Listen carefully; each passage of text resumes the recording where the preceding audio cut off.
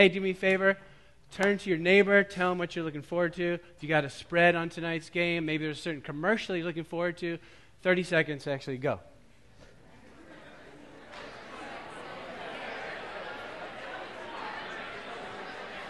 Okay. Wonderful.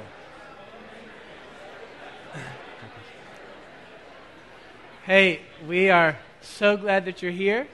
And for those of you who are visiting with us, this is the Harbor. And my name is Neil Hubacher. I'm one of the awesome, I'm just not awesome, but our team is awesome. Our team is awesome. Thank you. I feel awesome. Thank you.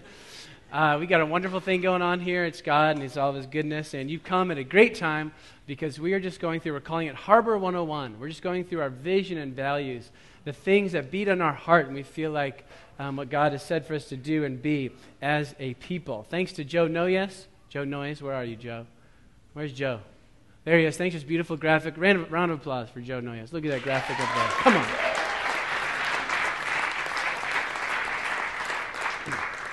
That's the common good right there. People acting in their gifting, and we love it. So, as a church, we carry a lot of things as directives, and there's wonderful things in Scripture that we want to obey, namely, and actually we'll talk about these later, but for example, the great commandments, Mark 10:30, love the Lord your God with all your heart, soul, mind, and strength. And you should love others like yourself. Also, the Great Commission we take pretty seriously, Matthew 28:18, go, make disciples, teach them to obey everything I've commanded. And we take those things really seriously. And those are commands really for the whole church. But this church that you're sitting in the Harbor is about 2.5 years old. And when we got together in late summer, fall of 2007 to get things started, we started to ask God, who do you want us to be? Not because we have this need to be kind of terminally unique or there's something special about us, unlike other churches or anything like that. Not a pride attitude, but understanding. Proverbs says, without vision, people perish. And also understanding, I love Genesis 49, where Jacob, Israel, blesses his 12 sons, and with each one he gives a unique identity and a unique kind of blessing over them about who they're to become. Some of it good, some of it not so good, as some of you know. But so in that vein, we were saying, God, we know that we're not all that in a bag of chips, so to speak, but we are wanting to be who you've called us to be. Just like the best thing that you can do as an individual, Holland, the best thing is we need Holland to be the best Holland. If that includes playing bass, great. If it means dividing the Word of God rightly and sharing, great. But Holland's going to be the best thing for all of us if he's who God has created him to be. We feel that corporately also. Here on the North Shore, if the Harbor can be the best harbor that God's called us to be, we're going to be walking in all the fullness of God, and plus we're going to see the water level of the Spirit raised in this city. That's what we want. We don't want just us to prosper. We want the church, capital C, to prosper. And actually, just lately this week, I've been really touched by Acts 5, where the Sanhedrin's getting a little bit ticked off at the disciples and saying, you filled Jerusalem with your teaching. Cut it out. And God's been burning a fire under me and say, I don't want to just have a decent church that has a little bit of fun on Sundays, but I want to see Beverly, and I want to see Hamilton and Wenham. I want to see Salem and Peabody. I want to see the North Shore filled with the teaching of the gospel. I want it to be so the mayor is asking the church, can you help us? We have a problem. And I did send him an email saying, hey, we can help you when you have a problem. I said, just so you know. I did. I congratulated him on his win. I said, hey, Mayor, we've talked on the phone before. I said, hey, Mayor, if you need anything, there's a bunch of pastors that pray. Tell us how we can pray for you. Or if you need a volunteer army, there's about 1,000 people in our churches, all together. I said, let's help. So that's what I want. You guys want that? That's what I want. So fall 07, we said, God, who do you want us to be? Special time of prayer and fasting, we felt like God lit up Isaiah 42 for us. Let me read this. If you're if you have your Bible today, look at Isaiah 42, 1 through 4. Harbor 101. Who are we? Isaiah 42, 1 through 4. Prophetically speaking of Jesus, Jesus is head of the church. We're the church. Here is my servant whom I uphold, my chosen one in whom I delight. I will put my spirit on him, and he will bring justice to the nations. He will not shout or cry out or raise his voice in the streets. A bruised reed he won't break, and a smoldering wick he won't snuff out. In faithfulness he will bring forth justice. He will not falter or be discouraged till he establishes justice on the earth. In his law, the islands will put their hope. And we felt like, ooh, God, there's something stirring here. This is who you want us to be. You want us to be a place where the bruised reeds and the smoldering wicks don't get snuffed out or broken, but you just revive people back into your love. And we knew that it was going to be a place where we have to have the nations and the justice of God, whether that's our neighbor next door or the neighbor in Jordan, they have to be on our heart. And all that we do has to be colored by this reality. And today, so in that, at that point, we were just calling ourselves North Shore Community of Faith, because our sending church is called Community of Faith Christian Fellowship, CFCF in Boston. And by the way, I know that sounds like a mouthful, but those first two words, or the two big words, community and faith, were also deliberately chosen for identity. Let me explain that to you before I explain the harbor. Community of Faith. And we came, and I was a part of that church planting team back in 1998. And when we arrived, we thought, hey, two things are going to be really important for the city of Boston are, one, community, because the body of Christ doesn't seem to have a whole lot of it. People need relationship. This whole thing is about relationship, so we want to be deliberate, especially in a city of all sorts of, it can get really lonely, even though you're in the middle of a city of 600,000 people, 4 million greater Boston, but community is key. And then we chose faith, because if there is an opposite power to what God wants to do in Boston, New England, it is unbelief. It's not a coincidence that we have all these wonderful institutions, and I'm not here to dog any university, but there's something about the exaltation of the mind over Boston that is just in direct opposite to the faith that God wants to release in here. And we recognize that. So we are going to be a community of faith. That is where CFCF got its name. And then as we looked at this verse here, and as a kind of a nod to our geographic location, we said, God, seems like you want us to be a harbor, because a harbor is both a safe place where ships get restored, and it's also the place from which ships get launched. And thus you have our little vision there. If you look at your bulletin, it says, haven for the broken, launch to the nations. Everyone say, haven for the broken. Launch to the nations. And today in Harbor 101, I just want to look at what we mean when we're talking about haven for the broken. I want to unpack that for us, because even that word broken has double meanings, and we mean both of them, and I'm going to tell you all about it, okay? Haven for the broken. Haven for the broken. Like it says in verse 3 of the chapter I just read, a bruised reed he won't break, and a smoldering wick he will not snuff out. This is the heart of Jesus today. So when I think about the harbor being a haven for the broken, I think of three things. The first thing is that Jesus accepts us in our brokenness. Jesus accepts us in our brokenness. Everyone just say, Jesus accepts me, in my brokenness. And don't be fooled. You might be trying to fool me or your friends, but I know that there's a lot of brokenness around here. And there's a lot of brokenness in your heart. And when I'm speaking of brokenness today, I'm not speaking about humility, or this first point, I'm not speaking of brokenness as just a synonym for humility. I'm speaking of brokenness as in the damaged goods that are your soul and mind because of the world, the flesh, and the devil. In May 2008, a large aircraft carrier in the U.S. Navy, the USS George Washington, was changing station. It was moving from its home in Norfolk, Virginia, to go all the way to its new station in Japan. And I've forgotten the name of that naval base there. But a ship as large as a nuclear-powered aircraft carrier doesn't fit through the Panama Canal. So it needs to go around South America. And sure enough, off the coast of South America, a fire developed in this nuclear-powered aircraft carrier. Thankfully, because of the training of the personnel, that fire was contained to about 80 crew chambers, and it never got to the nuclear part, which could have been disastrous to the drive of the aircraft carrier. But there was this ship, and boy, did it need safe harbor. It couldn't make it all the way to Japan. Thankfully, like Norfolk, Virginia, on the west coast, we have a naval station in San Diego, which can handle this. And so this ship found safe harbor in San Diego so it could be repaired before it made its final destination to Japan. And I thought about this USS George Washington, and I thought, isn't that just like our lives? Isn't that like my life? I'm set on a course. I know what I'm supposed to be doing. Here I go. But then a fire comes. And as I say, together we would weep for the rest of our lives when I think about the brokenness in some of our lives. The disappearing parents, the divorce, the abuse right here in this room, and the pain that some of you are walking with.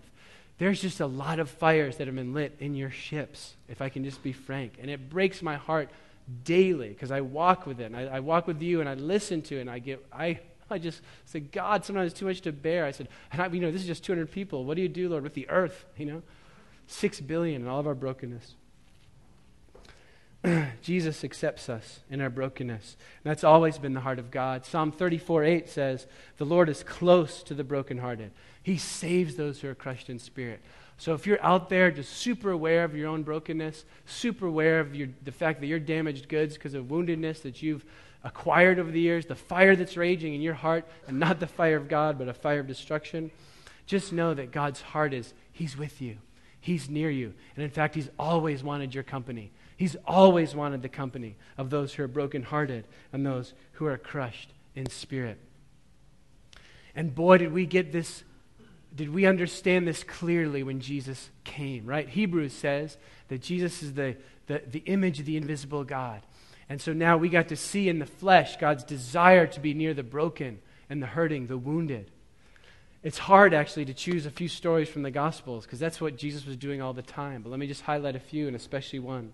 Maybe you remember with me John 4, where Jesus spoke with the woman at the well, right? He accepted this woman and all her brokenness, and boy, was she broken, right?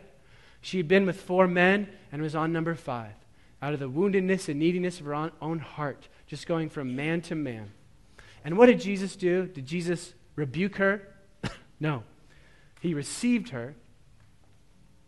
And not only that, but he explained to her, he let her be a recipient of just a treasure of the kingdom. This is what true worship is. This is worshiping spirit and truth. And because of Jesus' receiving this woman, not only her, but her whole village got touched by God. Her whole village got to hear the good news of the kingdom. Boy, does Jesus want to do that with you. You may be sitting there thinking your particular brand of brokenness or your woundedness is so out there or is so different or unique. I just have news for you today. You're not terminally unique, okay, no matter what your issue is. God loves you, and Jesus wants to not only accept you in your brokenness, but use you for His purposes. In fact, your brokenness doesn't disqualify you. Oftentimes, it qualifies you. Once it gets healed, it qualifies you for Him and His purposes. Maybe you remember John 8, right? The woman caught in adultery also. Where's the man? I don't know, because Jewish law says they're both equally guilty. But somehow, the Pharisees only got a hold of the woman, grabbed her before Jesus. What happens? Did Jesus reject her? Did Jesus mock her? Did Jesus shame her? Right? She's already completely shamed, right? As you and I are. You know, if I showed on this screen the video of my thoughts in the last 24 hours, I'd have a little bit of shame, honestly. And go back to the next 10 years, and I'd probably, I would be an ostrich. My head would be in the floorboard here. I would be so ashamed of what goes on in his heart. So much pride, so much conceit, so much lust, so much envy. It's unbelievable. But God doesn't condemn that woman. He said, "Woman, where are your accusers?" They all left. And He said, "Go and sin no more." That's what Jesus does with your brokenness. That's what He does with mine. Let's look at, in particular, the story of Luke 7. The woman, the sinful woman, it says, who anointed Jesus' hair, with her hair, anointed Jesus with perfume. I'm in Luke 7, verse 36. It says, "Now one of the Pharisees invited Jesus to have dinner with him. So He went to the Pharisee's house." Remember, Pharisee's just a religious leader, expert in the law. When a woman who had lived a sinful life. Now what's NIV trying to say there? A woman who lived a sinful life. Let the reader understand, this was a prostitute. And it's not like she just had done this once or twice, but she was living a sinful life. It's the life she'd chosen. Who knows what brokenness led her there, I've got to assume that in a culture like the Jewish culture where, there is so much emphasis on family, that things had really broken down for this woman, Who knows what crisis in her family had brought her to live this kind of life. A woman who had lived a sinful life in that town learned that Jesus was eating at the Pharisee's house, and she brought an alabaster jar of perfume. And as she stood behind him at his feet weeping, she began to wet his feet with her tears. Then she wiped them with her hair, kissed them, and poured perfume on them. And Jesus, to make an object lesson of this, was speaking to the Pharisee who invited him. And he asks, and I'm skipping down to, well, okay, I'll just keep going in the story. Verse 39, when the Pharisee who had invited him saw this, he said to himself, if this man, Jesus, were a prophet, he would know who is touching him and what kind of woman she is, that she's a sinner. She's broken, really broken. Jesus answered him, Simon, I have something to tell you. Tell me, teacher, he said. 2 men owed money to a certain moneylender. One owed him 500 denarii, and the other 50. Neither of them had the money to pay him back. So he canceled the debts of both. Now which one of them will love him more? Simon replied, I suppose the one who had the bigger debt canceled. You've judged correctly, Jesus said. Then he turned toward the woman and said to Simon, do you see this woman? I came into your house. You did not give me any water for my feet, but she wet my feet with her tears and wiped them with her hair. You did not give me a kiss, but this woman from the time I entered has not stopped kissing my feet. You did not put oil on my head, but she has poured perfume on my feet. Therefore I tell you, her many sins have been forgiven, for she loved much, but he who has been forgiven little loves little. This is the heart of Jesus. When we talk about the harbor being a safe haven, a haven for the broken, that's what we're talking about. The heart of Jesus, receiving the one that the others would condemn. And listen, your brokenness and mine, Jesus still accepts you. I want to tell you about a young girl that Kelsey and I got to know, a young woman. We're going to call her Jenny. Really is not her name. Usually I fake you out and I say who she really is. And because we're podcasting, I'm going to actually pretend name. Jenny, we're going to call this girl Jenny. Kelsey, my wife, and I, we met doing Young Life, a ministry for youth. And in the course of our ministry, we got to know a girl named Renata, that actually has a real name. And Renata came to Kelsey one day crying because she was getting persecuted at the bus stop because she was a Christian. And this person, Jenny, was just being so mean to Renata. We couldn't believe it. And in the course of time, Kelsey got introduced to Jenny by Renata. And we were both blown away by Renata's maturity. She's a high school student, and she said, this girl keeps bothering me at the bus stop because I have faith in Jesus, and to the point of tears. Renata was always crying. But Renata said, my job is to pray for Jenny. My job is to pray for Jenny. We're just blown away. Wow, who's this high school junior who's praying for enemies who are making her cry? And we got to know Jenny. And truth be told, hanging out with Jenny was like diving naked into barbed wire. It just hurt a lot. Anytime you're with Jenny, it was just hard not to get hurt because she was just this whirlwind of negativity. She was such a negative, nasty, mean person. Now we understand why Renata would cry every time she was with her. But Kelsey, being the wonderful young life leader she was, did a super job at getting to know Jenny. And it's no wonder why she was a whirlwind of negativity. She was rejected from birth. When she was born, her parents wished that she had been a boy. So they sent her back to China to her grandparents to live for 3 years. When her grandparents couldn't handle it anymore, they sent her back to the U.S. Jenny later had a younger brother. The younger brother got a room, a bedroom with a bed. Jenny had a mattress in the basement on the concrete floor. And this is in Newton, Massachusetts. Okay, this is where the average household income is well over $100,000 a year. Okay? Jenny was forced to go to church so she could learn English. The rejection was unbelievable. And worst of all, and this is, we're so used to this kind of stuff that I think our hearts get hard to it, but worst of all, at the hands of a family member, Jenny regularly suffered physical and sexual abuse. So no wonder she's just this whirlwind of negativity. We get to know her and we just start to be with her as difficult it is. And Kelsey is brave enough to invite Jenny to Young Life Camp. Camp, for those of you who know the Young Life Ministry, is kind of this wonderful week where they just do a super job of explaining the gospel in a very clear and wonderful and winsome way. In the course of this week, Jenny goes to just a concert. One of the worship leaders, wasn't one of the main sessions, but during an afternoon or an evening sometime there, a worship leader gave a concert. And in the middle of that concert, he shared his testimony. And his words, in wrapping up his testimony, he just said, you just need to surrender. There's a point where you just come and you surrender. And for whatever reason, that was Jenny's time. And that word surrender just unlocked everything in her heart. And she finally just said, I surrender to you, Jesus. And then a flood of tears, really that wouldn't stop for weeks, honestly, but a flood of tears as Jenny gave her heart to Christ and allowed God to come and wash her. And I say, this is the Jesus that I know. This is the Jesus that accepts people in all their brokenness and all their sin, all their nastiness. Jenny found Jesus to be someone who accepted her in her brokenness. It was phenomenal. The second thing that we have in mind, and we talk about the harbor being a haven for the broken, is that Jesus heals our wounds. Okay, or Jesus heals our woundedness. Too many of us, I'm convinced, especially in the North American church, we kind of hold on to our woundedness as our little pet thing. And it's almost like I have this little chinchilla, I don't know, on my shoulder, and I pet it, and I'm like, this is my woundedness. I'm terminally broken, and it's just my identity, and I don't even know what a chinchilla is. Is it a soft, furry creature? I don't know. Is it very soft? Super soft. So, we treat our woundedness, I'm just broken. And poor me, I'm just a mess. But listen, Jesus' heart is that once he accepts you, he wants to heal you. He really does. He wants to deliver you. And I am convinced that one of the things that Jesus would do today is for some of you who are in extreme despair or exceptional hopelessness because you feel like your chinchilla is just your little problem that you're going to carry all your life. Jesus wants to heal it. He really, really does. And to carry this ship analogy a little further, I went to a wonderful source of all truth and wisdom and knowledge, YouTube.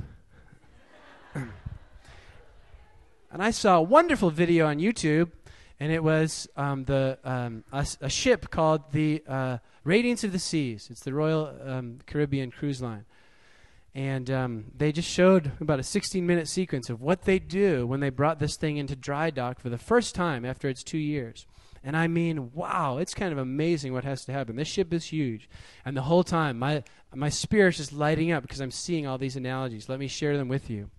So first of all, when this ship gets brought into dry dock in the Bahamas, first, before they drain the water from the lock, they have to make sure that this thing is well settled. Underwater, they have to put supports underneath it and tie it up on the sides so that when they drain all the water, this thing doesn't fall down. And I just think, Jesus, that's just like you. You're so gentle with us. Matthew 11, his yoke is easy, his burden is light. He's a humble teacher, and he knows how to handle your brokenness. And he's not gonna come in guns a-blazing on you. I mean, sometimes he does, but his heart is always going to be, he's just going to take care of you. He's gonna be gentle with you. Like, if this ship didn't have these awesome supports before they drain the water, I mean, what a massive disaster that would be, because this thing is huge. And then they drain the water so they can get at the underside. Boom. What's underneath these ships is absolutely ginormous. There's another, below the water line, there's another 27 meters. So what's that, about 90 feet of ship underneath where the keel is. And it's just huge. And when you drain the water, what you see also the massive propellers. I mean, almost look goofy to me because the propellers are so disproportionate with this ship, but you just don't see them because they're underwater. They stick out under the bottom. 2 ginormous propellers and also a horizontal stabilizer, much like the wings of an airplane, just to keep that ship from rolling too much so the passengers aren't too discomforted. And I just thought, isn't that interesting that all that's under the surface, what drives and what stabilizes, is all under the surface. And I just thought, that's just like you and me. That's just like you and me. 2 pastors could be leading a church. One could be leading it to get validation and feel good about himself. And another pastor could be doing it because he's sold out for the kingdom of God. And I hope I'm more the second, not the first. You know what I'm saying? 2 people can be doing the same thing, but you have no idea what's under the surface, driving and stabilizing them, what their internal motivations are. I mean, you do as you start to walk in community. It's one of the reasons we walk in community, so all that stuff can come out. But listen, Jesus wants to heal you. He knows how to handle your brokenness. He knows how to get the water low, get in your undersides, figure out what's stabilizing and driving you, and heal those things. Because that's what gets you into messes. That's why people, Jim kind of mentioned, that's why people, for example, in the context of the church, that's why people can be, yes, Jesus, I'm all yours. I'm going to the mission field. I'm going to the uttermost. And we want to go to the uttermost. Don't get me wrong. But then when things totally collapse, because maybe the person wasn't quite finished. There wasn't quite a finished work of maturity in them. When things collapse because inwardly it wasn't settled that, hey, I'm loved by God no matter how I perform. That's tough, but Jesus knows how to handle it. I talked to Rose. Rose, many here, you saw her in Wendy's. Rose has restored a boat also. Rose got a 1978 boat, 1979 boat. This is back in 2000, not a big one, and she restored it. And two things, she explained the process in detail to us while we were at Wendy's, and having a nice junior whatever. And, not everything on the dollar menu is $1 anymore, so there's some things that are $1.59, like the baked potato. Watch out for the value menu. It's not all value all the time. Just have to warn you. But you're not going to buy things on the value menu anyways. You're coming, you're spending your cash for Navigate. So Rose is telling me about her boat that she restored. And two things in that process stuck out. One was that she had to, for the paint on the side, she had to strip it all down so she could refinish. And again, you can probably see where I'm headed. Some of the trials in your life, some of the tough corners that you find yourself backed in is because Jesus, he's so after, like we sung, he won't relent until he gets purity and holiness out of your heart. And so sometimes it takes being stripped down. And it's not fun. And for me, I'll just say, just to, so it doesn't just stay in analogy land. For me, it's a lot of times where God just put me in relationships where I was either extremely insecure or exceptionally jealous or frustrated, and it was all God's plan to just get me to be secure in God's love for me so that I can enjoy someone else's glory, someone else gets glorified. In other words, someone else is walking fully in their gifting and calling, and it doesn't diminish from mine. We're all walking fully in our gifting and calling. It's all okay. A lot of people never figure that out, honestly. There's a lot of 60-year-olds out there with BMWs. Nothing wrong with having a BMW, by the way. There's a lot of people who have a lot of stuff, but they've just characters. They have 11-year-old characters. It's kind of sad. So God sometimes strips us down because he wants us to have mature character. The other thing that I noticed when Rose was telling her story is that she spared no expense. And there was a piece of this boat that needed teak wood, just a fine wood. And why in the world would Rose substitute any other wood? She used the teak wood. She replaced it with the teak wood because it was worth it. And I want to tell you that I know from my heart of hearts that you and your soul are worth it. Jesus has spared no expense. He died on the cross for you, and he loves you. And he's going to spare no expense in the repair of your soul. He's not letting you go. And he's not going to give you a cheap substitute. He wants the real deal in your soul. He's going to heal you. Okay, Jesus heals our wounds. Psalm 103, praise the Lord, O my soul, forget not all his benefits. He forgives all your sins and heals all your diseases. And Hosea 6:1, I love this because the tragedy of it all, it's really powerful. Hosea 6:1, I think we'll put it up there. Come, let us return to the Lord. It says, he has torn us to pieces, but he will heal us. He has injured us, but he will bind up our wounds. I know that messes with us a little theologically. I'm not going to stand here and say that God's the author of evil. He's not. There's several other places in Scripture. It says God doesn't delight in the death of man. It says that God doesn't take away life, but he devises ways so that those banished cannot remain estranged from him. So God isn't the author of evil. But sometimes in the economy of life, we are allowed to be torn. We're allowed to be broken. I can't tell you why that happened, but what I do know is that he will bind up your wounds. He will heal you. We have to be sure and recognize that healer. I'm just going to say one other thing on this. And I pray that by God's grace, he'd open up your eyes to see how he is healing you. He puts you in relationships, We do want you, we want you walking in discipleship with people. Because when you're finally walking close with someone, the great thing about the leadership team is they see all my silly warts and weaknesses, insecurities and fears, and they see my sin when I'm too proud and whatnot. And they can call me on the carpet. Man, you want some of those people in your life. Because that's how God's healing your heart. Do get counseling. There's been seasons in my life where I've gotten some expert counseling, and it's just been wonderful. But you know what I'm believing for today alongside that? There have also been moments in my life where just by the embrace of God, God has done 20 counseling sessions in a moment because God just touches my heart. That's what I'm believing for today as we respond. I'm praying that some of you will get 20 counseling sessions in just a minute because the embrace of God. My son here, he can't articulate all the things that go wrong with him. But man, even if he's really hungry, sometimes I just take him in my embrace. Or he's maybe a better example. He's just fussing because he's coming up from a sleep and he's all fussy, and crying. It's really hard for me to hear his cry. Excuse me. But then I just take him in my arms, and it's all quieted, even though he might be hungry, but somehow he's able to, he calms down, he's in my embrace, and he just is calm and alert. And it's just, there's no better picture of what God does for you and me than just taking a crying baby into your arms and having him calm down. That's what God wants to do today. So with our friend Jenny, I need to tell you, Jenny had one of those moments. When she surrendered to Christ, she had one of those moments where there's just a lot got transformed in her heart right away. Some of it was very revelatory, very supernatural. She felt God's presence. In fact, in her sharing the story, she says how she felt God hugging her. She felt the embrace of God. And then there were things that were long-haul things for Jenny. There are things that we had to work through over years. And that's just the nature of the game. Okay, third thing that we're thinking about when we say this is a haven for the broken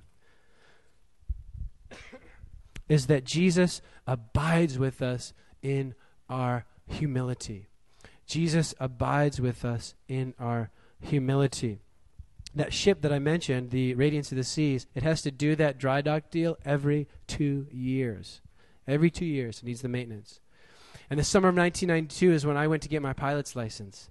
And my favorite time to fly would be early in the morning, which wasn't always the smartest thing to do because I had just done a graveyard shift at a shipping company, shipping. It was a distributing company. Trucks would come, they'd unload their freight, we'd sort it, put them back in other trucks, send them out.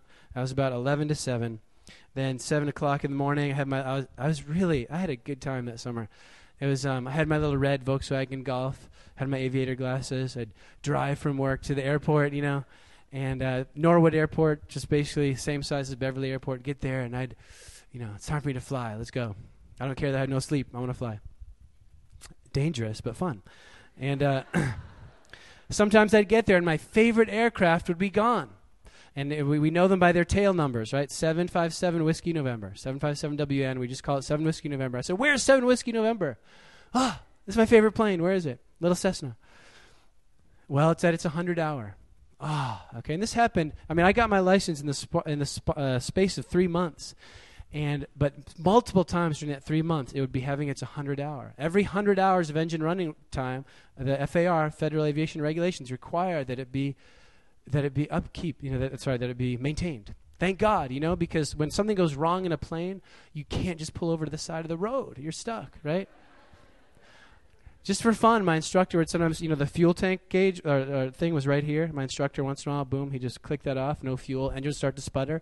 He'd go, what do you do? What do you do? ABC, airspeed, best place to land. C, communicate. Airspeed, every airplane has an airspeed at which it's going to have the longest distance, the longest glide distance. So get that speed. B, best place to land. Look around. Is there a field?